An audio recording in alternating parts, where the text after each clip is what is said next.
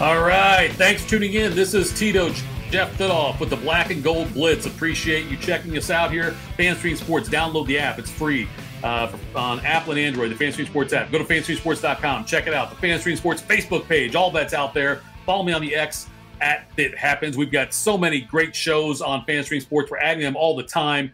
Shows from across the country, different teams, different sports, different regions. Make sure you go check it out on FanStreamSports.com. And obviously, like I say, download the free app. So it wasn't a great win, but it was a win Sunday for the Steelers, 23-19 over Green Bay, in a game that I declared was a very important game. I use must win. I think I use it too much when it comes to Steelers. I said must win in week 2 against Cleveland on the Monday night after getting embarrassed by San Francisco. I don't know how many must wins you can have in a season, so I just called this a very, two very important game for the Steelers, and they got the win based on what's ahead. More on that later. This is your 2023 Steelers until further notice. It's a simple formula, but difficult to have success with because there's such a small margin of error. This team's outgained. Every game they get outgained. They got outgained by 75 yards by the Packers on Sunday in Pittsburgh, and they're one of the least explosive offenses in the league. As a matter of fact, I would argue among teams that have not suffered major injuries to their skill players. Major injuries to skill players, key offensive players, because really Pittsburgh has not. Deontay Johnson missed a little bit. I get that. But by and large, Freiermuth's been out a little bit. But still, Pickett's been healthy. Harris has been healthy. Jaylen Warren's been healthy. Offensive line, healthy. But anybody who's not been hit with key, like multiple injuries, they might be the least explosive team in the league. Pittsburgh will not win a shootout. Duh. That's what's going to happen with this Pittsburgh team. They're going to win if they can run the ball well and limit turnovers and play elite defense. That's it. Now, that could change. Will it? It's unlikely. This right here is 1970s AFC Central football now. I know it's called the AFC North now, but this is the 1970s AFC Central football when you had Pittsburgh, Houston, the Oilers at that time, and you had Cleveland, Cincinnati. That's what this style of football is that Pittsburgh had success with back then. And it was the formula that many teams followed back then. Strong running game, strong defense, limit mistakes is the way to do it. So I love it. I think it's entertaining for me to watch because I don't like watching all the shootout stuff all the time. Against Green Bay, Pittsburgh did have success early running the ball. They scored in their first 3 possessions of the game. Matt Canada being down the field now, I know you can look at it and say, oh, it's a big deal now. He's down the field. Look what they're doing now with Matt Canada down there. I don't think it's that big of a deal. I just think that they're getting better. I think the offensive line is getting better. So, like I said, they scored in the first 3 possessions of the game. That's a great sign. I love seeing that. They ran the ball well early. Jaylen Warren rushed for 101 yards in the game. Najee Harris had 82. Though Warren had a touchdown, too, by the way, in that game. They both had gains of more than 20 yards on single plays, which is significant because that's the way the Steelers will get the big plays. And this is how they're going to have to do things because Kenny Pickett, I'm not sure if he's the right guy at quarterback. He's serviceable for this type of offense. He's serviceable. I don't know if he's the long-term answer or not. If you can win games this way, having him on a rookie contract is not the worst thing in the world. Certainly, I would like to have, if the Bears move on from Justin Fields, I would love to see Pittsburgh make a play for him or someone like that if they could. Not sure if it's feasible, but Kenny Pickett, though, he is – and we're not going to know how good Kenny Pickett is until there's a new offensive coordinator in there. We're not going to know then until the Steelers change up their scheme.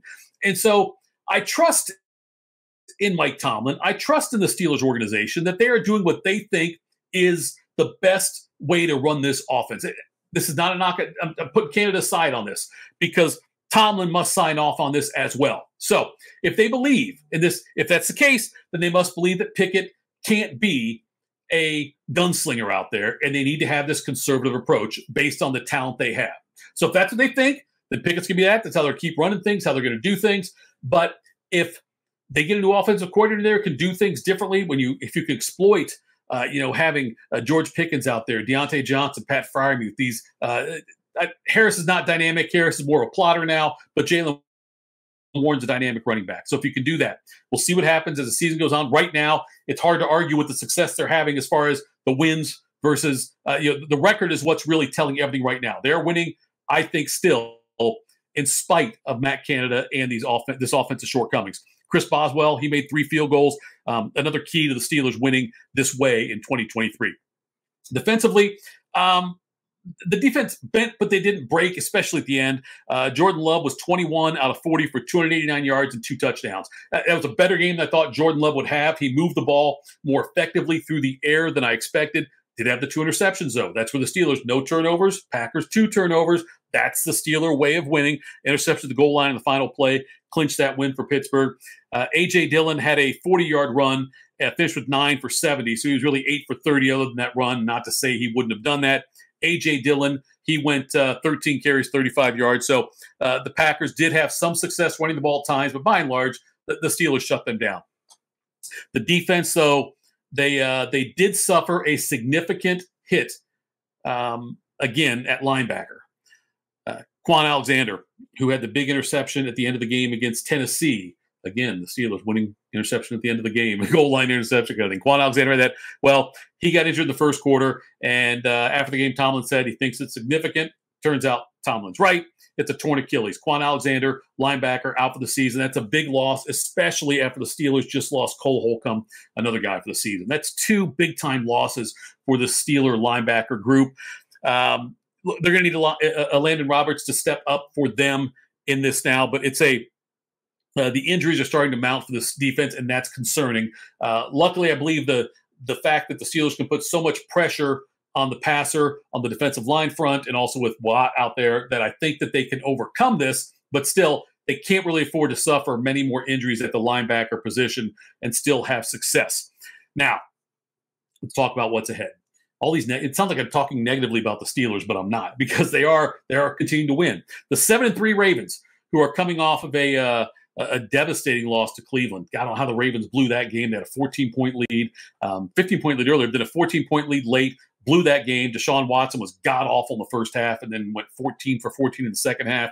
And the Browns got the win in Baltimore, which is just insane. Well, the 7-3 Ravens host the 5-4 Bengals on Thursday night. Bengals lost to the Houston Texans, a game they should have won, or certainly it should have gone to overtime and had a chance to win it there. But C.J. Stroud performed some magic. The Bengals dropped a couple of passes down the stretch and missed some tackles. That led to the loss to C.J. Stroud and the Texans. Bengals fall to 5-4, the seller in the AFC North. They're taking on the 7-3 Ravens on Thursday in Baltimore. The Steelers, 6-3, are in Cleveland, 6-3 on Sunday. The AFC North is going to look a lot different a week from now. And there's nothing better. And no offense to Baltimore and the Baltimore Steeler rivalry, depending on what age you are, will depend on your take on this. I'm probably, if you're of my age or around my age, you would have a different take on this. But if you think Pittsburgh and Baltimore is the best rivalry because that's what you grew up with, that's fine. For me, Pittsburgh, Cleveland. And there's nothing better for me than a meaningful Browns-Steelers game in the second half of the season. Nothing better. I wish it was in Municipal Stadium or in the old Three Rivers, something like that. That'd be better. But the fact that we have a 6-3 Browns against a 6-3 Steelers game on a Sunday, I haven't looked at the weather yet. My God, I hope it snows or rains. It won't snow. I hope it rains, or I hope it's an old-fashioned AFC North Steelers-Bengals game. Can't wait for it. Thanks showing up this season, Cleveland, and making this a meaningful game in November when it looked like it wouldn't be. Cleveland, the big one over Baltimore, puts them in this position, but there's a lot of things going to change in the AFC North here coming up in Week 11. So thanks so much for tuning in to the Black and Gold Daily Blitz. We'll talk more during the week here about this Browns-Steelers game coming up. But make sure you subscribe to this, listen, subscribe, like, share, all those things. Go to fanstreamsports.com. Download the app. It's for free. Follow them on the X. I am at That Happens. Thanks again for tuning in to the Black and Gold Daily Blitz. Have a great day.